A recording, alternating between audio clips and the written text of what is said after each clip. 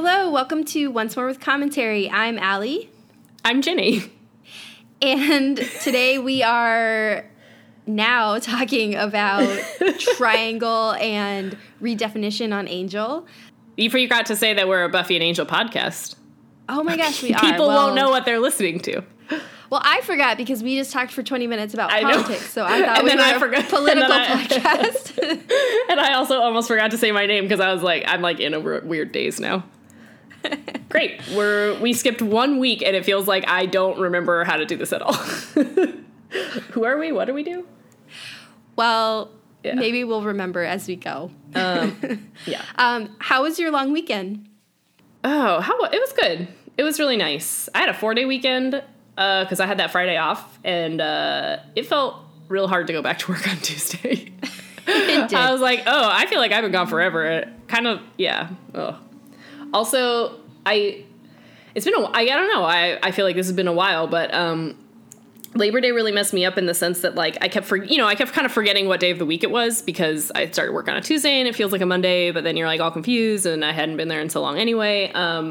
Long story short, had a volleyball game on Wednesday, forgot about it until I went all the way home from work, and then I was about to exit my train and I was like, hey, you know where you're supposed to be right now is a gym because today is in fact Wednesday. And then I had to run around like a maniac and I like barely made it on time. I had to take a cab, which wasn't great, but anyway. That was more or less how my whole week was. It was like, it's Wednesday. What are you doing? I just think about it usually in terms of like, if my volleyball game's on Wednesday, I think like it's the third day of the week. So I just had that kind of in my head instead of Wednesday and like it's Wednesday.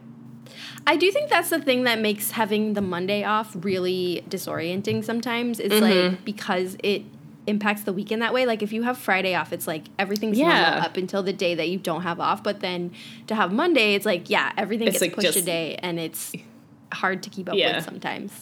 Yeah. Yeah, they should just give us Fridays off. Why don't we do that? I don't know. I mean, I'm like you. I took a 4-day weekend and it was wonderful. And I next week have my first like 5-day work week in a while. Yeah. I don't know what I'm going to do. But your Labor Day was good? You're visiting your family?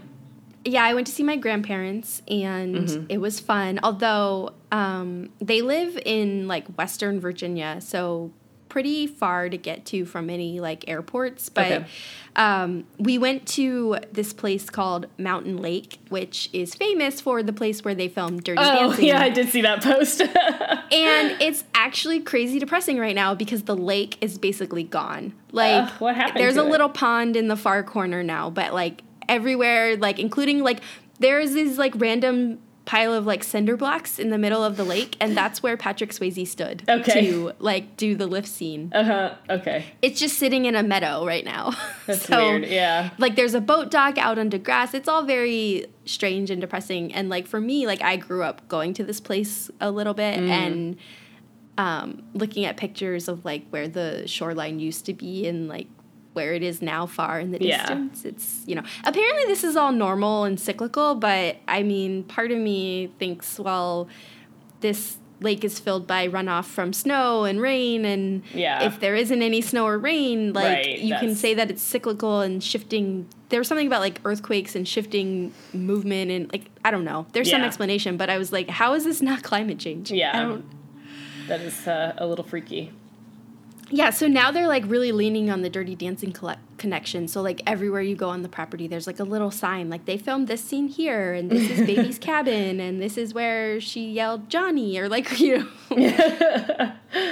mean, probably there was a wedding idea. there, though, so it was pretty. Oh, that's cool. I mean, it's beautiful. It's just, like, it's called Mountain Lake, and there's no lake. Yeah. Did you sing the Kellerman song? No, but they do now have a Snapchat filter where you can, like, put yourself in Kellerman's. Okay. Like, there was a sign in the lobby that was like, welcome to Kellerman's. But I don't have Snapchat on my phone anymore, so I didn't do that. Yeah. That's funny. Yeah. But it was a good time, and, I hadn't seen them in forever, and my grandma's not, like, happy right now because my dad moved to the Middle East. Yeah. So she was, I think it was good timing to have us come visit. I see. So, yeah. Okay, well, let's get into Buffy. Okay. Why don't you tell us about Triangle? I did not remember what this was. I know. I was really surprised. Excited. I knew exactly what this episode was. I remembered almost all of it, and specifically I remember Buffy's hair being in pigtails for the whole second half of the episode. I don't know why that's the thing that sticks in my head. I do remember that hairstyle. It's very, very memorable, and I've never successful replicated it. No, but then me neither. Looking at this episode, I was like, maybe because Buffy isn't even successfully doing it. Yeah. Okay, so Triangle is kind of like a lighthearted episode to kind of cleanse the palate from the last couple weeks of depressingness. But it does more or less pick up shortly after where we left off, which is that Joyce has gotten out of the hospital and is in recovery, and Riley left, and Buffy is kind of sad about it. And also things between Xander and Anya are progressing. So, Xander and Anya are just kind of talking about, missing Riley. And there's a great gag where they sort of joke as though Buffy's reaction to Riley leaving is joining a nunnery. Obviously that didn't happen. But the episode really kicks off with Buffy training with Giles. And Giles, they've been discussing their latest plan, which is basically to have Giles go visit the Watchers Council in England to see if they have any more resources that might give them more information about Glory. Because the Scoobies themselves have pretty much hit a dead end. Buffy is, of course, really worried that the Watchers will find out about Dawn, because obviously they'll be unafraid to maybe sacrifice her, or at least I think that's the implication. But Giles assures her that he's not going to say anything like that, and he leaves. And sort of to his chagrin, leaves Anya and Willow and kind of the whole gang in charge of his kind of new store. And that's more or less where things kind of the real heart of the episode is, that there's been this tension between Anya and Willow for a while, and I think they have kind of been showing in the background, but it really comes to a head this episode, where basically Willow won't let Anya take care of the store on her own, but she also kind of keeps causing trouble. So, after Giles leaves, Willow is just kind of willy-nilly using up magical ingredients from the store without paying for them, and trying spells that she hasn't mastered in the store itself. And as she kind of says herself, she's acting a little bit like the Cat in the Hat, who's there causing ruckus and destruction. So she is trying to perform a spell because her and Anya are arguing. Something kind of goes awry, and instead of summoning a ball of sunshine, which she meant to do, she somehow brings forth a troll who is super strong and powerful and has a really powerful hammer, kind of like Thor. So Anya and Willow try to chase down the troll. Later, Tara and Buffy realize that they're missing from the store, so they also try and track down the troll. And then Xander's just been off on his own in the bronze, but he accidentally teams up with Spike. So eventually they all encounter this troll, sort of figure out that in addition to having been set loose by Willow and Anya, he also used to date Anya back when both he and she were humans. And it turns out that he's in fact the first person that she cursed, which act got her vengeance demon gig in the first place. Anyway, eventually they all end up back at the magic shop. Eventually Buffy takes down the troll long enough for Willow to magic him away to another dimension. And I think that's more or less where things end. Giles, that's where the main plot ends. And then Giles comes back at the end of the episode, having talked to the Watchers, who seem to not know anything. But he and Buffy and now Joyce were discussing it at the dining room table in Buffy's house, and Dawn overhears a bit of their conversation. And that's the actual final scene of the episode. Yeah. I think that's mostly everything. Obviously, lots of little things happening. And this is definitely one of the funnier episodes, right? This is a good filler, I think. That was, fun, necessary, very funny. As soon as Willow and Anya were kind of sniping at each other, I figured out what episode this was, and I got very excited that this was the troll episode. It was great. But... okay, but... Well... Part of me is really excited because like you said, it's a lighthearted palate cleanser after all the drama of Buffy's mom and Riley. I think we're overdue for some sort of Anya Levity. spotlight episode. Oh, yeah, that too. Yeah. Yeah. I had some, like, there were some, like, holes in this for me, but overall, yeah, I really liked it. I think it was, I guess the other thing that I like is that this does feel like kind of one of the, I guess just the tension, that tension exists between Willow and Anya also feels very true to the real world to me. Like, being in your early 20s and people pairing off, that is the thing that, like, kind of throws some of your friendships into distress a little bit, you know? Like, even when people don't have bad intentions, it's just you're worried for your friends, or there's old feelings that, like, haven't quite gone away, or whatever it is, you know? And so, like, I guess that's also kind of what I like about this episode, that it's, like, not a thing I feel like gets addressed a lot in something like in shows, but I think it was kind of well handled, like, in addition to the fact that they make it very funny. Yeah, like, just that it's inherently kind of a sticky situation because, like, even if everybody's behaving nicely, like, dynamics are shifting and... Yeah, and that's hard. You know, that's hard. So I do think this is great to put a spotlight on and kind of show. Mm-hmm. You know, and I think Willow and Anya having this kind of angry chat at the end about, well, why are you afraid I'll do this? Yeah. I would never. Yeah. You know, all of that. But it's all coming from a very honest place. And I think that's great. Yeah. Like, I think it's kind of a mature, realistic approach to relationships that they have been skipping for the last 8 episodes. Yeah, with Buffy and Riley, I agree. So... Well, I mean, Anya and Willow are not really behaving maturely for most of it, but I think that the underlying issues by mature, are not... I mean, like realistic, I guess. Yeah. You're and right. I think they aren't behaving maturely. Oh, shoot. What did I want to say about that? I lost my train of thought. But yeah, suffice it to say, they both, I think, have legitimate grievances, which is maybe also a little bit what you meant. Like, not necessarily that they're reacting maturely, but, like, yeah, when they start actually saying, like, well, Willow is afraid that Anya is going to vengeance curse Xander, which is, like, kind of a fair fear, and that, you know, that Anya still feels like an outsider and knows that she and Xander had some sort of romantic past is, like, honestly, yeah, I can understand why you guys both feel a little bit defensive and insecure. So, like, they have good reasons to be unsure of one another, and they're obviously behaving ridiculously.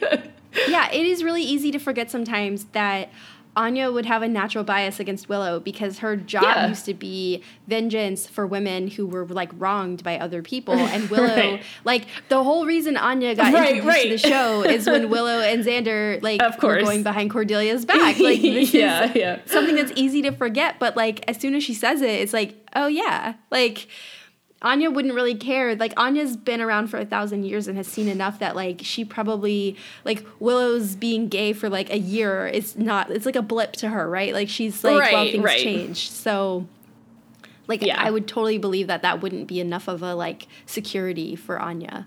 Yeah. And then to the same point, you know, not only do we know that Anya has been cursing men for centuries, but in this episode, they encounter the first person she ever cursed, who was somebody that she was in a relationship with. So it, like, is also kind of, like, a good reminder that, like, hey, Anya, you also have to kind of prove yourself a little bit that you're not going to just resort to this again. You know, and as much as she's emphatic that she doesn't have powers anymore, she didn't have powers the first time she did it. So, true. You know. And can we talk about Olaf for a second? Because we should talk about him for a minute. Yeah. This was like the plot hole to me. Like, okay. That kind of gave me pause about the episode. Like, everything else was great, but Anya turns him into a troll and then goes off on her vengeance demon ways, clearly, like, forgets about him. But Willow unleashes this troll in the magic shop. Anya's, like, terrified. She's going after him. And the entire time, it never occurs to her that this is a troll that she knows. Like, does she not recognize him? I did have that question. Think about that. Because then, like, all of a sudden, they're all in the bronze. And he's like, oh, Anya. And he's not like, wait a second, you're Anya. Right, he's, like, talking to her like he already knew this the entire time. Yeah. And that she should have known this. Like, when he's running after them in the shop the first time, like, he doesn't stop and say, hey, Anyanka. Like, it's weird that it just kind of comes out of nowhere. And then it's supposed to be, like, the funny twist on the episode, but there's no underlying basis for it at all. Like, Anya's, like, not shocked, like, oh my gosh, I didn't recognize you. She's just like, oh yeah, did I not mention that? Like, it's I did have that thought a little bit. I think part of it, and you're right that I think it doesn't make sense from Olaf's perspective, is, like, why wouldn't he have said something sooner? I think from Anya's perspective, I think maybe she didn't recognize him right away because it has been 1,000 years. But also, I think she didn't want people to know that, you know? I think she was intentionally evading it. Because she does seem embarrassed about it. I thought it made more sense from her direction than it did for him to not have said anything until he just threw it out casually. Yeah. But I do think it's like, I don't know. I was thinking about that. I was like, okay, I'm like in my early 30s, and sometimes I'm shocked at how many, now I've moved a bunch of times across the country, and it's like, man, I have met so many people, I don't remember every single one of them. And it's really embarrassing sometimes when you don't remember somebody, but I was trying to remember, I was like, okay, but if I were alive for 1,000 years, would I remember the person that I cursed who changed my life for the next 1,000 years? Like, probably. But I don't know. It is still a long time. I don't know. I can't even conceive of how long that is. Yeah, I mean, sure. This is the kind of thing that happens all the time in, like, mystical shows, right? Where people live insanely long times. It's like, we don't know because as humans, we would never experience this. But, like, what does happen to your memory after 1,000 years? Like, you couldn't possibly remember everything, right? Like, no, I don't remember what I had to eat last week. Like, yeah, exactly. You know. So I do buy that. But I also think, like, he's someone that should have some sort of more permanent place in her memory. Yeah. If he's like the first person she ever cursed. Yeah. Maybe not. Maybe he just became one of many. Yeah, I don't know. But otherwise, I mean, he's pretty funny. I enjoyed almost everything that came out of his mouth, starting with puny receptacle. Delicious ale. And ending with, can it be babies? Actually, one of our fan who writes us emails mentioned before we did this episode, she was excited that we were going to talk about it, and she was like, oh, I say that all the time. Can it be babies? And I was like, that is a good line. I also love the moment where he's like, do you know where there are babies? Yeah, and he's just like, what do you think? The hospital? Yeah, exactly. Without even missing a beat. He's not even trying to be evil. That's just like his genuine reaction is like, I don't know, probably at the hospital. Yeah, I mean, like, A+ humor. Yeah. And even Spike. Yeah. Sorry. No, I was gonna accidentally turn to Spike next anyway. Yeah. Spike is also incredibly funny in this episode. I mean, starting with his he's like practicing his speech on how he's gonna confess his feelings to Buffy, and like, it like gets a little dark at the end, but like, honestly, him having an argument with himself was like pretty great. Oh, I'll insult him if I want to. It's like, that cracked me up. Presenting chocolates to a mannequin. Yeah. I thought Spike was super great in this episode, though, and this was, like, again, kind of like credit where credit's due. I think this episode, in general, you know, was, like, very funny and, like, kind of heightened, and, you know, like, Buffy is, like, over-the-top kind of crying and over-the-top feeling, like, emo about love and all this kind of stuff. But on the flip side, there's also, so, like, Spike's going through his own transition, and so it's, like, they all end up meeting in the Bronze, and it's jokey. And then as soon as Spike says hi to Buffy, he is, like, in a romance movie. And I was like, James Marsters really, like, turned that. Hello, Buffy. Yeah, like, but it was still really funny. I don't know. I was just like, that was a really good line delivery. And I'm just surprised sometimes, like, those are the little things that it's like, he could have made it and kept it exactly in the same tone as the rest of the episode. But the fact that it was, like, ever so slightly tweaked, like, made it, funnier, but also, like, a hint of drama, you know, and, like, in the background. I was like, that was just really nice. No, I love it because, like, he is showing in his interaction with Xander and the troll that, like, he does not care one bit about the situation. Yeah. And then Buffy shows up and he, like, runs over to her and he's like, hello, Buffy. And then she, like, jumps in and starts fighting, and he immediately follows her into the battle. Starts fighting, and then he's like, "Oh, don't worry, I'm not biting anyone." Yeah, he's like, "What do you want a medal for not feeding off of disaster victims?" Like, okay. Yeah, and then he's like, "Yeah, I do." Yeah.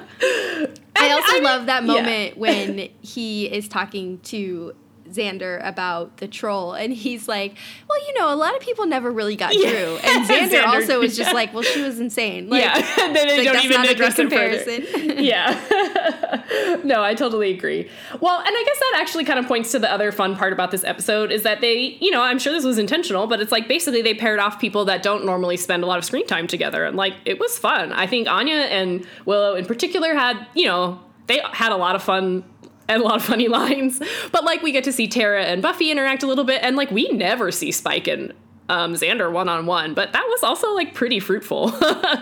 And I think that's one of the things that the show... since Spike was living in Xander's basement. Yeah, and I think it's also like fruitful when the show kind of puts they are sort of end up unlikely, sort of odd couple bonding over...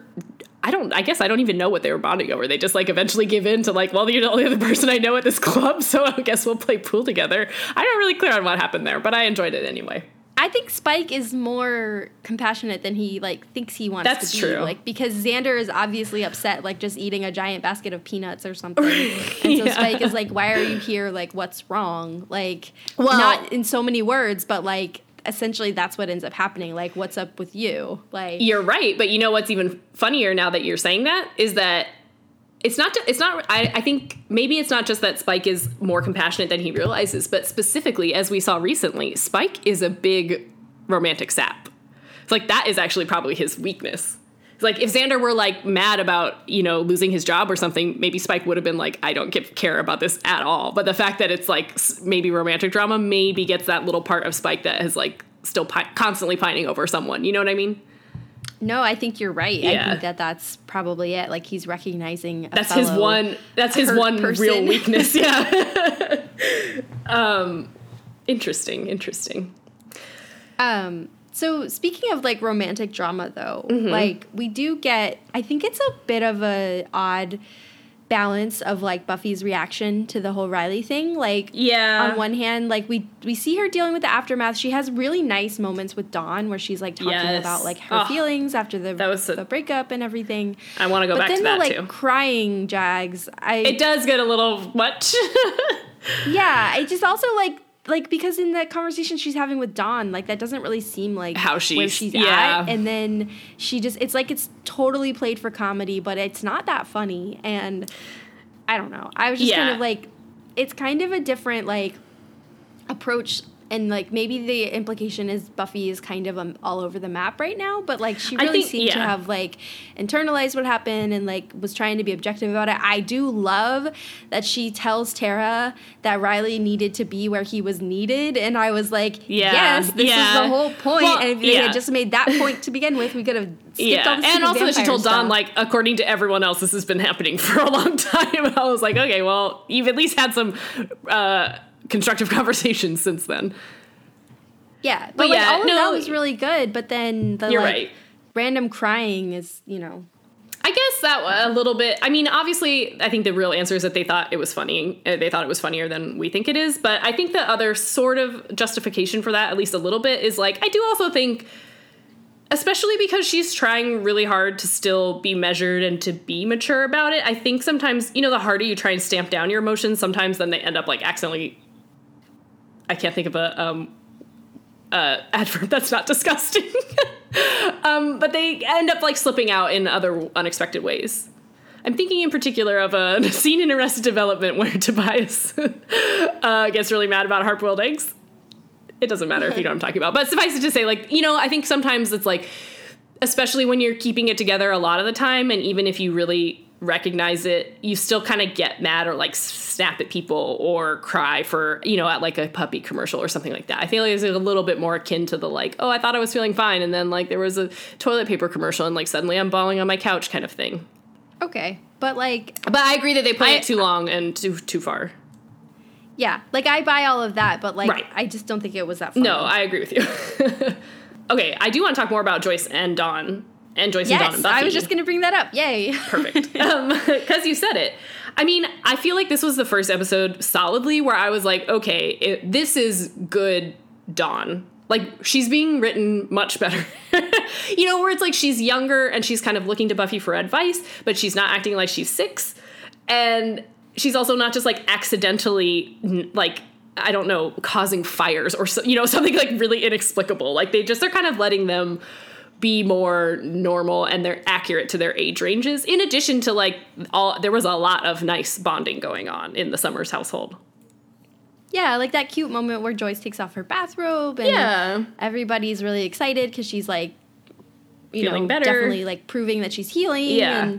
And, everybody's really upbeat, but also like, I think the big thing is Dawn is not acting like a giant spaz. Like, It's refreshing. And then they get and to also have we that, see like, go ahead. Oh, sorry. Yeah, the conversation, but then also I was going to say, like, but we see, like, Buffy's continued, like, protection of Dawn, and it doesn't feel as annoying, like, when Dawn is someone that we actually think isn't, like, horribly irritating. Yeah, exactly. So it's just kind of a shame, like, they took them a while to get it off, to get it together, especially because she was new in the beginning, you know, or it's like, it was already a big twist for viewers, and then to have her be super irritating is like, if she had come out kind of more like this with then some fights, I think it might have landed a little better, but whatever. This is the Dawn I choose to believe in, so what are you gonna do? Yeah. And then speaking of Dawn, like that final scene, yeah, how dumb are they to talk about Dawn being the key in the house? It's very irresponsible. Home. Yeah, obviously they assumed she had gone to bed, but that's really stupid. It is going to lead to, I think, a good next episode, if I recall. But yeah, no, I don't know why they would do that. Yeah, it's really strange. Although I do like that, like this whole side story of Giles going to England to ask the council about Glory. I think is kind of subtle through the episode. Like it's kind of like a reason to just get Giles off screen and out of the magic shop, but like. It's also kind of subtly in the background, like really indicative of the threat that Glory poses, that they would go to the council about this because they've had nothing to do with the council for 2 years now. And, you know, it's not part of their everyday strategy, but like they're realizing that like they need information and this is the only place they can get it. Yeah. And I thought that was, I mean, obviously we'll see a whole episode. I was going to say there's other reasons underlining why, that, but I like this, bringing this back in this way, like is also setting the stage. Really indicating just what a threat Glory is, who doesn't even show up in this episode, but she's obviously still hanging over them in a, like as long as Dawn is around and threatened, then Glory's there no matter what. I just think it's, like, well done. Like... Yeah, I agree. It's refreshing after the initiative. Yeah. Although, that was something that Giles said, too, at the beginning, where he was like, well, if the initiative were still around, we wouldn't need to go to the council. I was like, the initiative would not have known anything about Glory. The oldest demon person thing that they've ever encountered. I'm sorry, the initiative that existed for 2 minutes, it would not have known anything. And who never respected mythology to begin with. But unless he meant, like, they could help defeat Glory. Maybe. But I don't think so. Yeah, that was a really weird thing to say. Like, I was like, what? The initiative, like, didn't own books. Yeah. Or history books. Or care about it. Yeah. So, speaking of Glory, though, and defeating her, so... Oh, yeah. We don't know this yet, but, like, this is, like... So, Anya tells Buffy, like, the power is in his hammer. Mm-hmm. And Olaf leaves his hammer behind.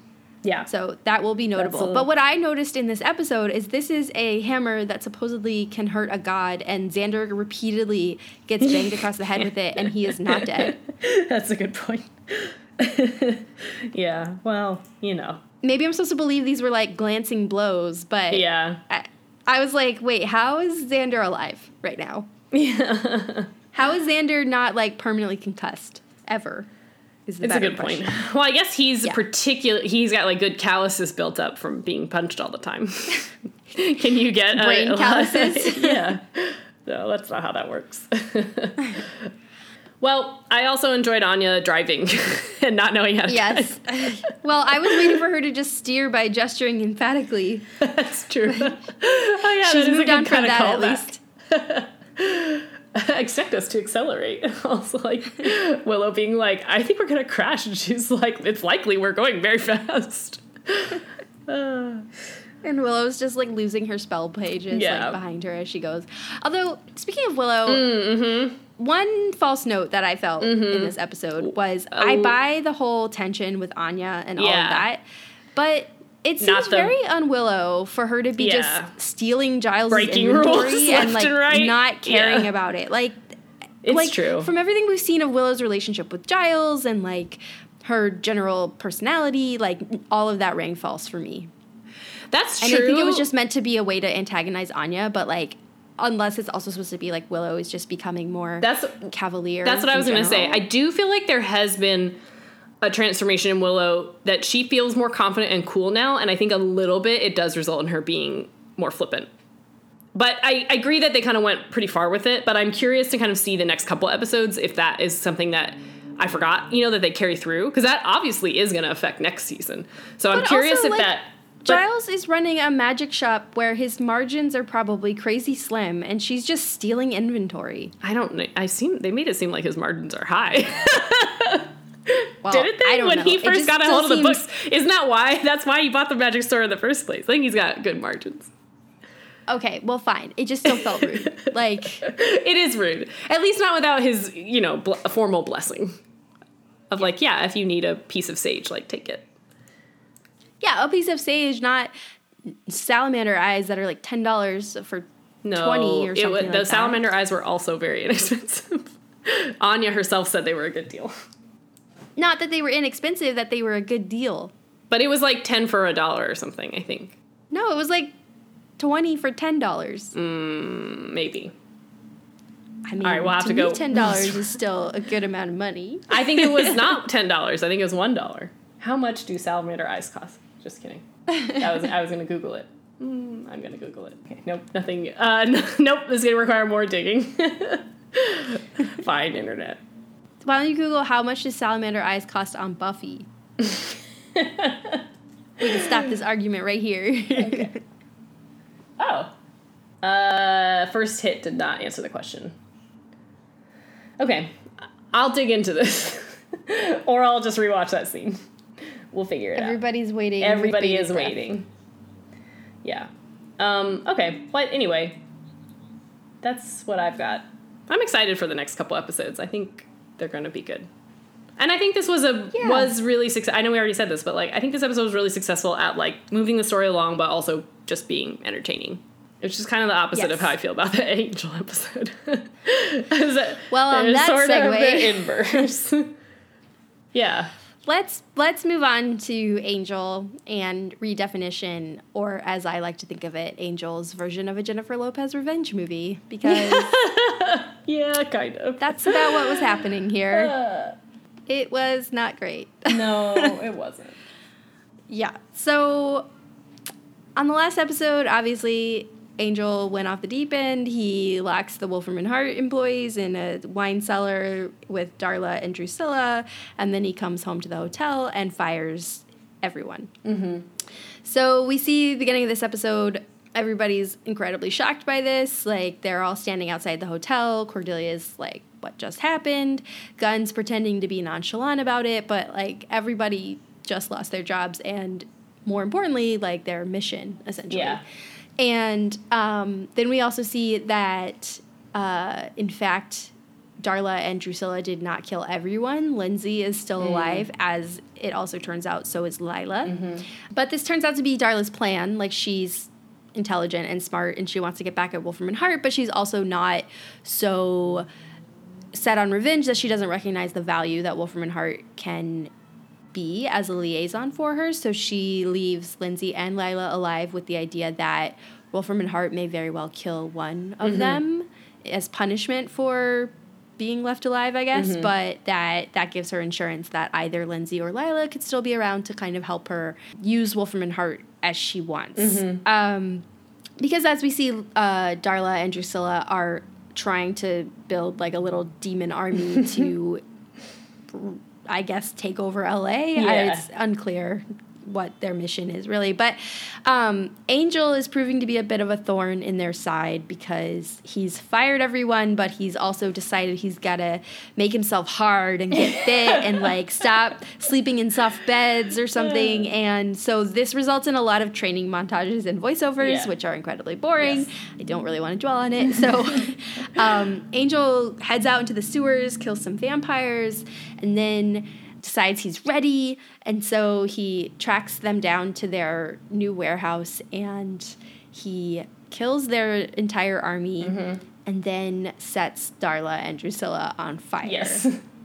Yes, he does. Yes. And in the meantime, the rest of his former staff have decided that they're going to go to the sanctuary bar and sing about their troubles. They end up getting really drunk and then singing about their troubles. Cordelia has a vision. They rescue a girl, and they decide that regardless of whether Angel decides to join them, they're going to continue the mission. Mm-hmm. I did not like this episode. No, I didn't either. Parts of it were fine. I mean, everything with Angel was just terrible. It was. And I think they've really done a disservice by not, now that, you know, I think they've heavily implied, especially in this episode, because Darla basically said, like, well, he's not Angel, but he's not Angelus either. Like, okay, so something externally or magically is happening to Angel that's making him behave this way. But I guess I feel like where they lost me was that there was a lot of upheaval in his life. And so it's like, this really could have, I don't know. It's just like this transition from like regular Angel to this, whatever he is was very kind of poorly handled. Cause it's like, I didn't understand. They did do a nice job of making it kind of gradual, but then that made it seem like he was just getting cranky or maybe he was depressed or maybe something, you know what I mean? So it's just like, it's just shifted considerably from kind of what I thought the story was, but not in a like, oh, what a fun surprise way, in a like, what are you talking about way? You know, is he being magically? I think guess, needed to lead in a little bit earlier with like something mystical is going on. That way we don't all end up hating the main character.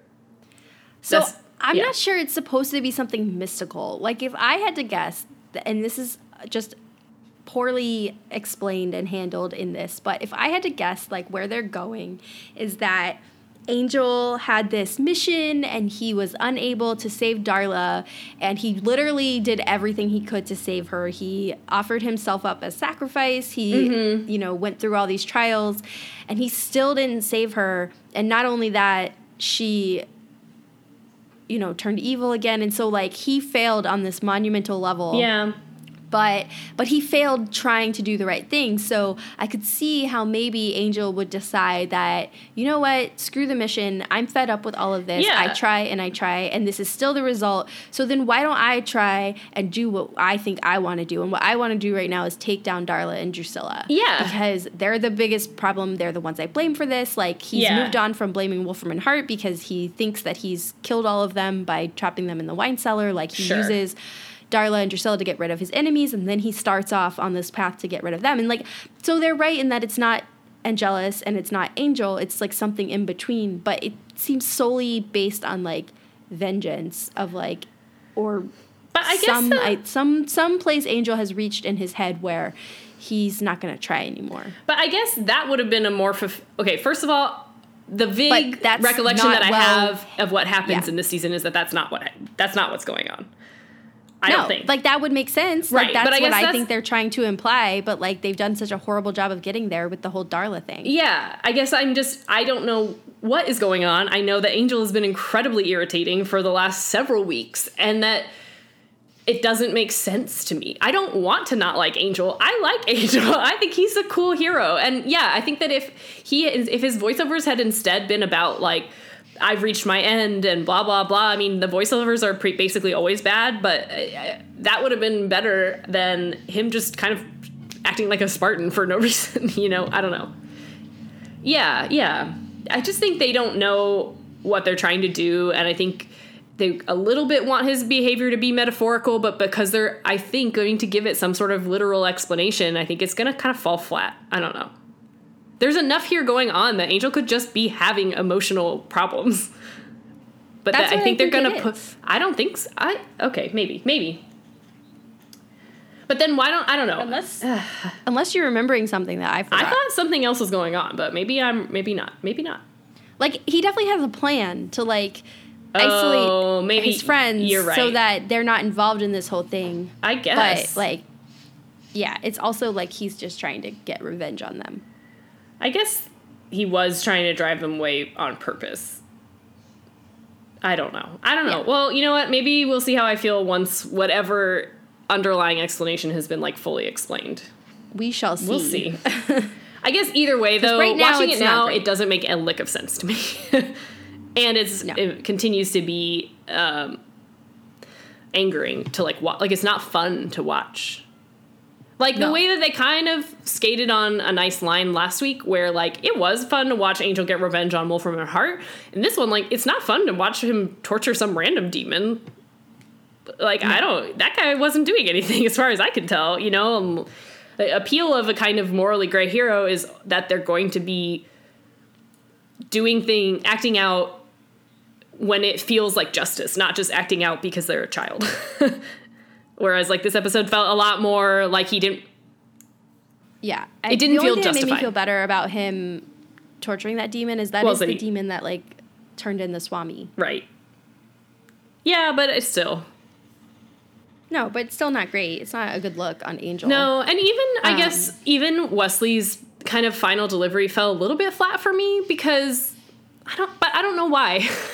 I guess I was going to try and give some explanation, but I'm not totally sure. So like at the very end of the episode, right, the three remaining, Cordelia, Gunn, and Wesley have all kind of rebonded and recommitted to like, well, we don't need Angel to carry out our mission and we'll still do it, which I liked that plot line enough, or that little, background story. But that Wesley goes back to tell Angel, like, we don't need you to do this. Something about that didn't... I think it was supposed to resonate more than it did. Like I don't think he's meant, like, we don't need you. No. That Oh, we sorry. will do it without you. Yeah, no. I sorry, I didn't mean to say it that way. I guess I just still feel... I feel like I was supposed to feel a little bit more either proud of Wesley or, like, that was going to be the thing to turn Angel around. I kind of didn't feel either of those. It just kind of seemed like, okay. I mean, I'm happy to know that that's what they're doing, but it didn't work for me. The way that normally, like, a good Wesley line will, like, bring it back home for me.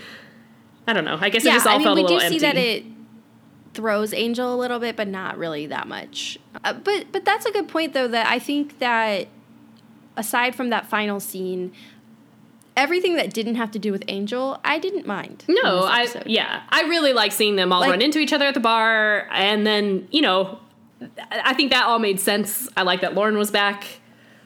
I like that we got to see them handle it on their own, because I think that's, like, an important development in everything. I don't know. Yeah. Right. Like, Cordelia is still getting visions. Like, the mission isn't over just because Angel said that he's done. Yeah. Like, they still are going to be finding out about these things happening. And I think also the other side, like, Lila and Lindsay's, like, oh, yeah. True.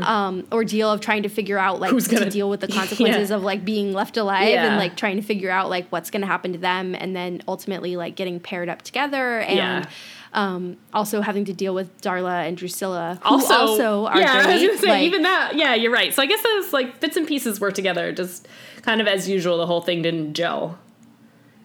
Yeah, it really, the problem in this entire episode is Angel. Like, everything else is fine. Like, evil Darla looks good. She and Drusilla are, like, a evil team. Drusilla's continuing to be the best thing about this show. True. But even, you're right that, like, last week I wasn't totally convinced, and Darla is never going to be my favorite, but Vampire Darla is, like, heads above human Darla.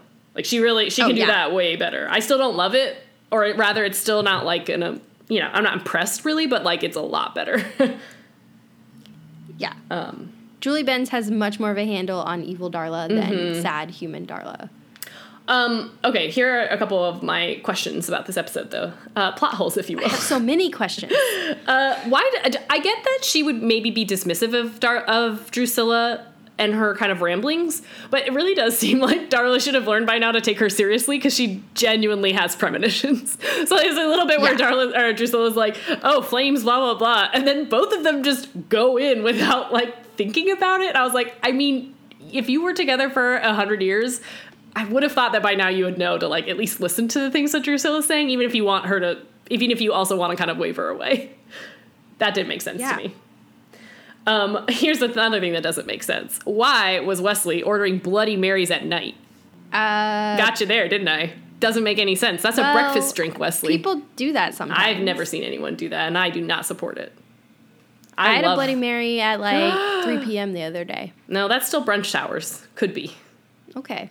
Nighttime, I was in an airport. Time doesn't exist in an airport. Time doesn't exist in an airport, and that's fine. I don't think that's I think they only wrote that in so they can make a joke about blood, but that is not a drink that you order when you go out for a night of karaoke. I have seen people order Bloody Marys at night. Who?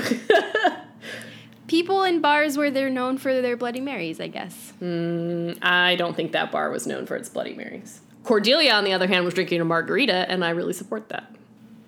Yeah, I'm just saying. was having a beer, which feels on brand. Also acceptable, yeah. Yeah.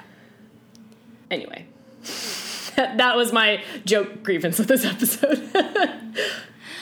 I have a couple more surface level questions. Okay.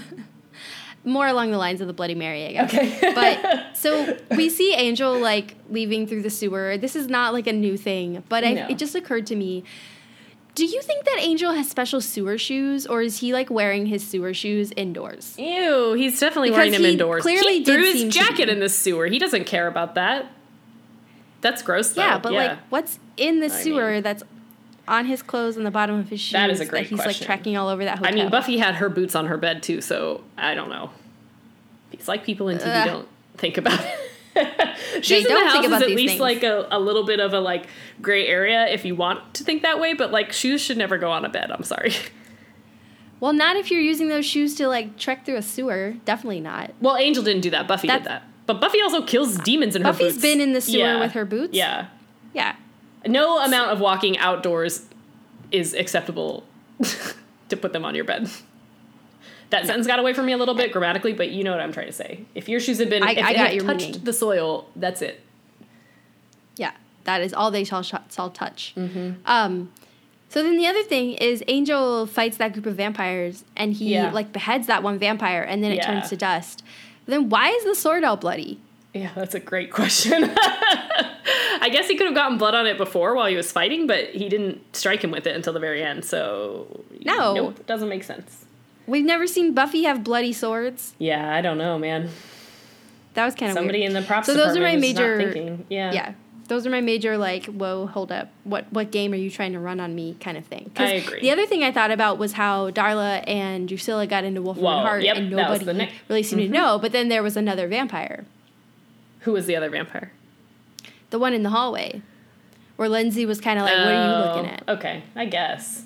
Did seem... So, like, I think that scene was there specifically to be like, oh, that's why Darla and Drusilla didn't set off the vampire alarm. Okay. And then also later that the guy knew they were there anyway. It was kind of like, I guess, they just decided. Yeah.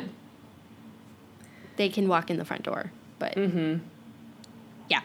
Yeah. But I do think that beyond all of that, like, Darla has kind of an interesting... I think she kind of states the theme for this episode as, like, maybe not the theme, but, like, the effect of this episode is that everybody else is, like, doing Angel's job. Like, both evil and good. Like, Angel is so singularly off on his, like, mission. Yeah. Darla says, like, she and Drusilla are doing what Angel should be doing, which is, like, planning to, like, burn L.A. to the ground, which... Yeah.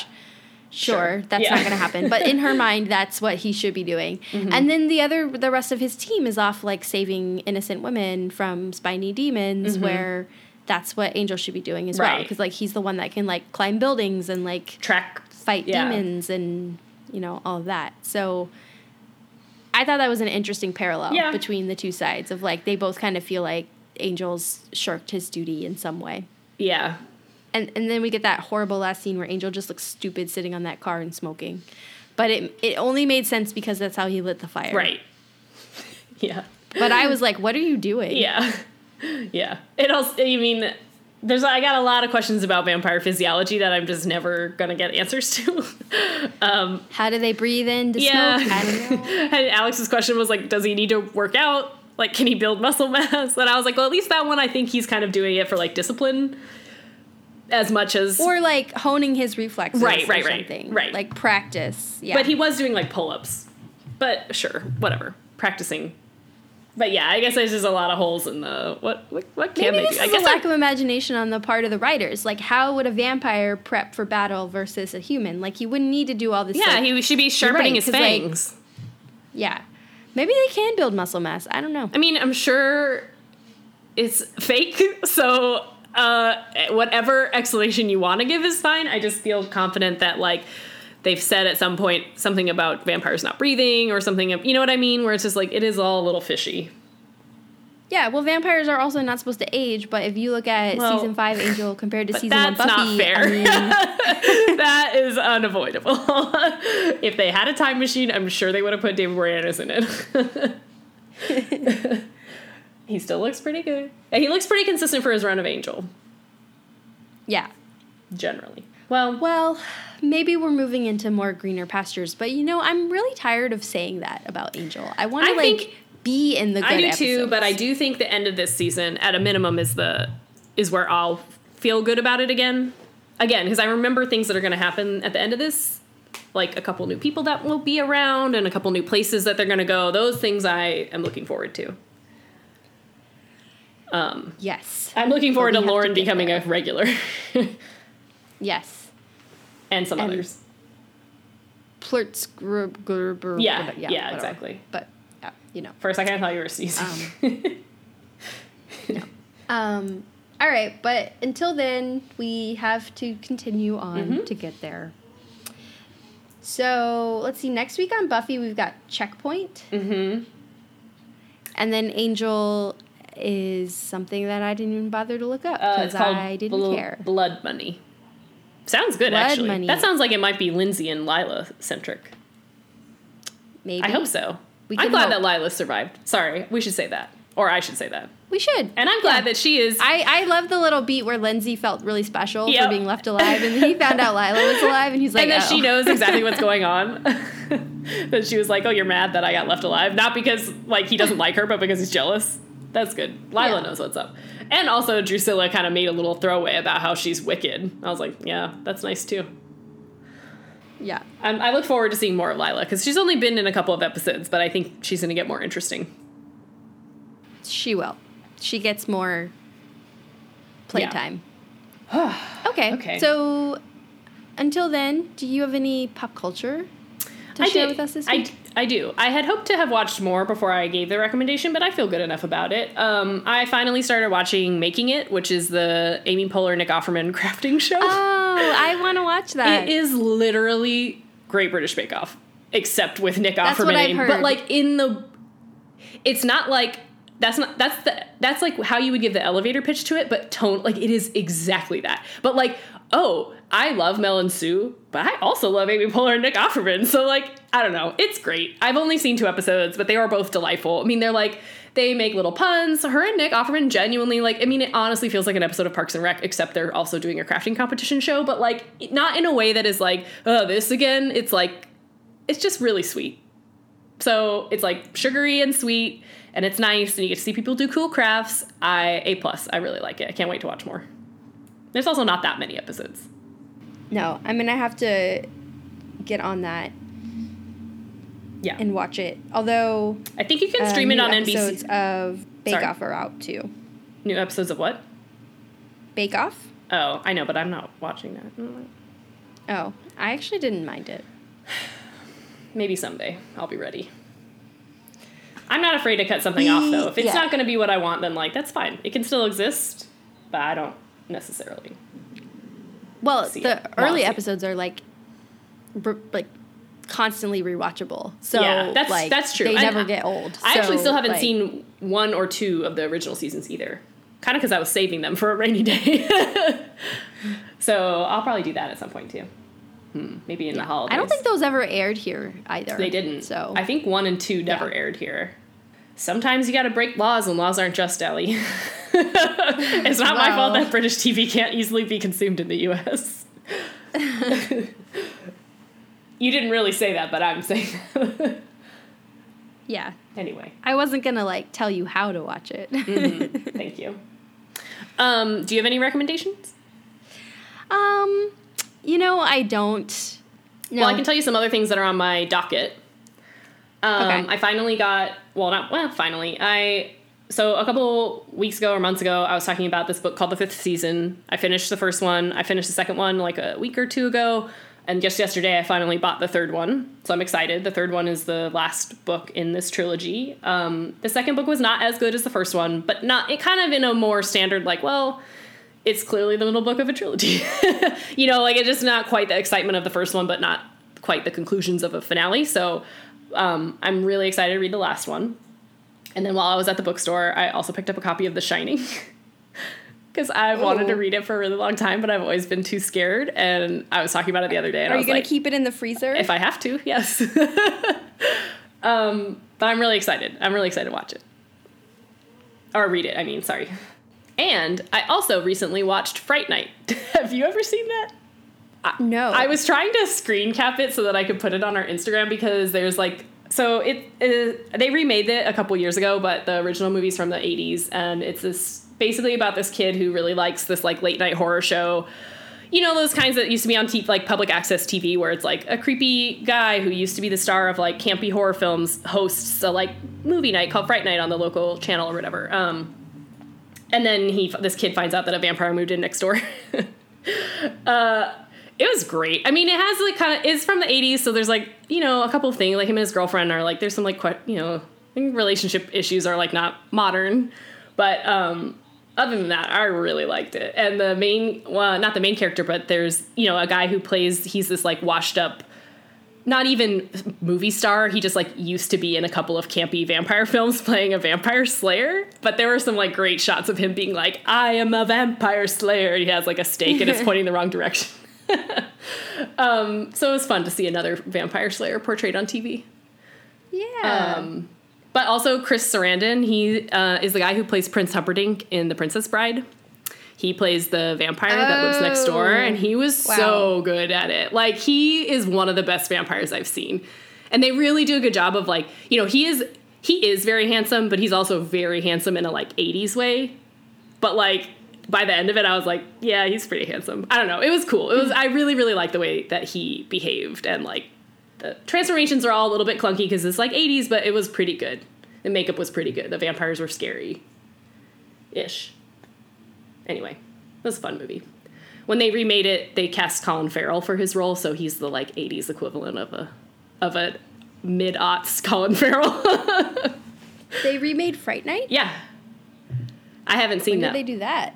Maybe 2010? I don't know, because the guy who played oh my god, that kid from Superbad was in it. Whose name I can't think of. The kid with the fake ID. Oh my god. McLovin? Yes. He was in the Does he have a real name? I don't know. He does, but I don't know what it is. So I'm assuming from this that you have embarked on your seasonal Halloween viewing. That was probably the kickoff, yeah. But we chased Fright Night with Say Anything, so I'm not totally committed to the Halloween movies yet. Say Anything is also about that still movie great. The other day. Still wonderful. Alex had never seen it. Yes. What? I know. That's why we watched it. Well, I'm glad you corrected that mistake. I did. But honestly, that movie is just as good as you remember it being. It is like it's weird if you don't know what it is going into it, because it feels like, oh, this is going to be a really standard 80s rom-com, and it's like kind of not that at all. You know, it's like a really much darker movie than that, but like John Cusack is so cute, and like not just like, oh, he's a cute person, but like he is just a great TV boyfriend. and Ione Skye is like really sweet too, and like it's just such a cool movie. Way to make everybody in that movie is great. Like Joan the Cusack dad from Frasier, like all the all the like side characters. Yeah, like Jeremy everybody Piven. feels very like lived in. Like you know, his friend who like sings. Oh all my the god, his songs friend! And, like, all of his friends. Yeah. Ugh. Let's just go watch Say Anything again. Yeah, I might do that. Okay. Okay. Well. Okay. Teams. I don't Team know. Anya. That's what I was gonna say. I'll be Team Olaf. What? Allie, I don't literally mean I want these people to accomplish their goals of havoc, but he was a fun person in this episode, and he gave us an important hammer. Fine. Team Olaf Can and it be team babies? Team babies. Know. Yeah, exactly. All right. Well, on that downer. Not downer. I'll talk to you next time. Okay, bye. Once More with Commentary is produced by me, Allie. And me, Ginny. Our theme music is from the album Rockingham by Nerf Herder. And our podcast logo is by Ryan Cooney. You can email us at scoobies@oncemorewithcommentary.com with any feedback, questions, comments that you have, and find us on Twitter and Instagram at OMWC Podcast. You can also find our most recent episodes and any show notes at oncemorewithcommentary.com.